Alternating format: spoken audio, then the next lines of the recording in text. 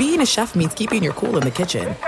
And with Resi Priority Notify and Global Dining Access through my Amex Platinum card, right this way. It's nice to try someone else's food for a change. That's the powerful backing of American Express. Terms apply. Learn more at americanexpress.com/withAmex. It's Freddie Prinze Jr. and Jeff Dye back in the ring. Wrestling with Freddie makes its triumphant return for an electrifying 4th season. Hey, Jeff, are you ready to rumble our way into an all-new season of Wrestling with Freddie? You better believe I have. I've been practicing my body slams, and I'm jacked. All right, don't go injuring yourself now. We'll be highlighting the best stories and matches of the week in wrestling from AEW, WWE, and have one-on-one talks with the best talents in the world of pro wrestling. Listen to Wrestling with Freddie on the iHeartRadio app, Apple Podcasts, or wherever you get your podcasts. Karol G. Juan Gabriel. Christina Aguilera. What do these three have in common? You mean apart from impeccable style, chart-topping canciones, and drama? Facts, yes, all of the above are correct, but most importantly, they're some of the biggest Latin icons in the world. And they're just a few of the game-changing Latin stars we're covering in Becoming an Icon Season 2. Listen to Becoming an Icon on the iHeartRadio app, Apple Podcasts, or wherever you get your podcasts. The Volume. Boxing with Chris Mannix is brought to you by FanDuel. It's never been easier to play fantasy on FanDuel. Whether you love basketball, golf, soccer, or any other fantasy sport, there is a contest for every fan. FanDuel, more ways to win. This is Boxing with Chris Mannix. Oh, somebody punch him in the face. Anthony Joshua is a composed and ferocious finisher. Watch this. Andy Ruiz is the heavyweight champion. Hosted by SI's Chris Mannix. That was my moment. Now with interviews, analysis, and everything going on in the world of boxing. When you have talent, you are given another chance. Here's Chris Mannix. All right, everybody, welcome into the Monday Morning Podcast. This is a unique podcast because Chris Mannix, who we just hired at The Volume, his boxing podcast, of course, he has 15 years plus in the NBA as well. But the fight just ended. So I spent $49 for it, and I scored it. My first takeaway, Chris, before I bring you on, I had Logan Paul with a flurry at the end of the first round, his best round. I had Floyd's best rounds as round 3 and round 4, marginal in round 5. Then there was a lot of leaning. Logan Paul was obviously fatigued by about the 4th round, maybe the 3rd. But Chris, let me start with this. I think Logan Paul's pretty damn good. Now, obviously, Floyd's 44 years old. Logan Paul looked like Paul Bunyan fighting me. I mean, he's so much bigger and thicker. But my takeaway is Logan Paul can fight. And Floyd said after, he's better than I thought. I was surprised by the legitimacy of it. Were you? A little. One thing Logan did that enabled him to go the distance was use that height and weight to lean on Floyd. Yes. Now, we see that in boxing a lot with, heavyweights normally that are the supersized heavyweights going up against smaller heavyweights. Tyson Fury does it a lot.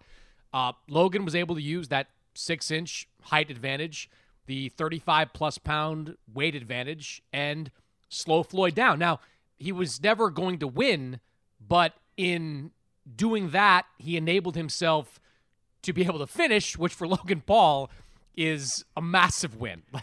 Logan Paul won tonight. Logan Paul is the big winner. He's 26 years old, a YouTuber who just got in the ring and went the distance with arguably the best boxer of this generation, certainly the biggest boxing star of this generation. So, he acquitted himself as well as he possibly could. Yeah, I mean, my takeaway is he was tired by the start of the 4th. The announcers, I couldn't really tell on my little phone I'm watching on, but he can take a punch. He's a big swinger. I mean, Floyd at 44 is still lightning quick. It's that Brady LeBron thing where you're like, okay, this doesn't make any sense. When George Blanda played in his 40s, he looked old. He moved like an old man. Floyd is still so quick. But, so you have Logan Paul and his brother. And his brother's going to fight Tyron Woodley, the UFC guy. And when I was watching Logan tonight, my takeaway was Woodley better be ready. He better train for this. He's a UFC guy. I think these guys move consumers to pay-per-view. Chris, I really do. I think they're here to stay. I mean, am I nuts? No, I think they have some staying power. I think at some point the novelty will wear off, largely because they won't have the opponents that are going to move the needle. Like Tyron Woodley for Jake Paul moves the needle. Now, Tyron Woodley is going to get smashed because Jake Paul can actually box a little bit. Yeah. Like he's got some skill to him, more than Logan has, I think. But if these retired MMA guys want to keep getting in the ring with Jake Paul to try to make a couple of bucks, there will still be a market for it for the foreseeable future. And I'll tell you what, like Logan and Floyd saved in a way that what was a complete bleep show out there. I mean, it's pouring rain in Miami. So you've got fights on the undercard being stopped because they got to wipe off the ring apron. The only fight that actually mattered was this middleweight contest between Jarrett Hurd and Luis Arias, and both these guys are slipping and sliding across the ring while it's going on. The fact that this – meanwhile, you said you paid $50 for it.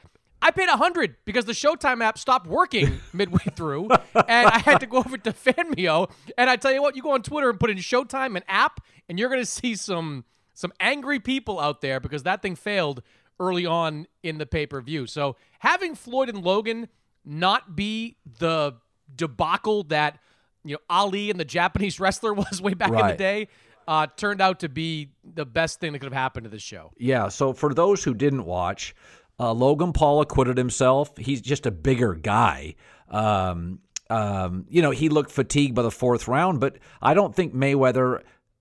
Neither guy hurt each other, although Floyd clearly landed more power punches. That was, I don't have the data in front of me, but Floyd landed far more power punches. But he was so outsized, I thought Floyd just didn't want to get whacked. After about the fifth, I think Floyd knew he won the fight. Sixth, seventh, and eighth, he kind of just hid from him. But what you're telling me, see, you think Woodley's going to get smoked? Yeah, I do. I don't. There just isn't a crossover, right? Like, and if Jake Paul went into MMA, he'd get destroyed by Tyron Woodley. It's just they're combat sports. They're just not similar. I've seen it too many times go both ways. Do you think Jake is significantly better than Logan? Because Logan tonight surprised me. I take him to a different tonight. I looked at Logan and I thought, I don't know. This looks kind of legitimate. It's hard to tell with Jake because Jake fought a truly goofy YouTuber in his first fight a couple of years ago. He then beat the daylights out of Nate Robinson, and then his last fight, he stomps out Ben. What I can say about Jake is that it seems like he has that quick twitch more than Logan does. Yes, He can throw a right hand. Yes. Yeah, he's got that, whereas Logan's just kind of lumbering and, will try to land one lucky punch. Jake's punches aren't really lucky. They're, I know his trainer, BJ Flores, pretty well, and I used to work with him on broadcast at NBC, and BJ's told me all the time, like, there's actual talent there. Not, championship-level talent, but actual talent inside Jake Paul. So I think he's a little better. And because of that, Colin, I don't think we'll see Floyd back again doing something like this. I mean, it was kind of set up for Floyd to face Jake Paul in the next fight. Jake signed that deal with Showtime, multi-fight deal. He'll fight Woodley in the first one. And the assumption, at least on Showtime's side, was that Mayweather would want to fight Jake, assuming this fight went the way he hoped it would go. It didn't. Like, Mayweather didn't get the 5th, 6th, 7th round knockout that I'm sure he was expecting. And I don't know if he's going to want to get in with Jake, who's as big. Jake's about 190 pounds, too. Like, he's not a small guy. I don't know if he's going to want to get in with Jake Paul and go through the same kind of thing, unless the money's so huge. Unless this pay-per-view comes back and it's massive, and Jake Paul does a massive pay-per-view against Tyron Woodley. Maybe then, but I think tonight probably dissuaded Floyd from doing something like this against someone like them ever again. Yeah, Chris Mannix, we brought him over at the Volume. So I've known Chris for a long time. I first identified you or discovered you, for me anyway. You'd been doing great work for years on the Celtics, and then I brought you on shows I've had. And then I discovered you had a great thirst and knowledge and insight for boxing, gaming. So we feel so incredibly grateful that you were available. So we have brought him over to do a boxing podcast. In fact, he just interviewed. His first interview was Floyd Mayweather. You know, it's really interesting. Before we get to basketball, you've done a really good job. This is very rare. I'm a generalist. You are an expert in the NBA, and then you pivot into boxing, and you've been embraced by people in boxing.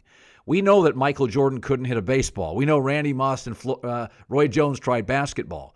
I can't think of anybody else that is really considered elite in one thing you covered, and then you pivot to boxing.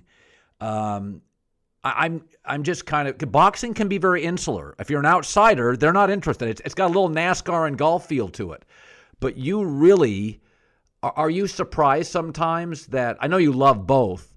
I used to work in Vegas, so I was like 23 covering boxing. So it's so glamorous to me and so fun. But just your thoughts on your ability to pivot into that. And are you sometimes, is it a pinch me moment that you get to cover two incredible sports? Yeah, honestly it is, because I don't know which one I prefer at this point, because they're both fun in different ways. Basketball's been my life since I was a teenager as a ball boy, with the Celtics. So I've been invested in that for a long time. But getting into boxing, you're right, it is kind of insular, and the only way to get into it is kind of how I did, which was throw myself all the way into it. Like, I was still throwing myself all the way into basketball, but any free moment I had living in New York City, I'd be going to club shows, I'd be on the phone with every promoter that's out there, getting to know them, and investing as much in covering that sport as I was in covering basketball. You could still do boxing, but you couldn't get into the weeds, become an analyst, do the nitty-gritty part of it, the inside stuff part of it, without really throwing yourself into it and making as many phone calls for that as you do for basketball. But I was willing to do it, and it's been a hell of a ride doing this so far. I mean, I still maintain, Colin, you've been to some big fights. Like, a major fight, De La Hoya, Mayweather, Pacquiao, those are two of the top on my list. I've been to the UK doing some Anthony Joshua fights. They're great. Better than anything else. Yep. Better than Game 7 of the NBA Finals, at least. That's one of the few I've gone to. But if I would stack that experience up against any major event experiences out there today. Yeah. I've said this on my show before.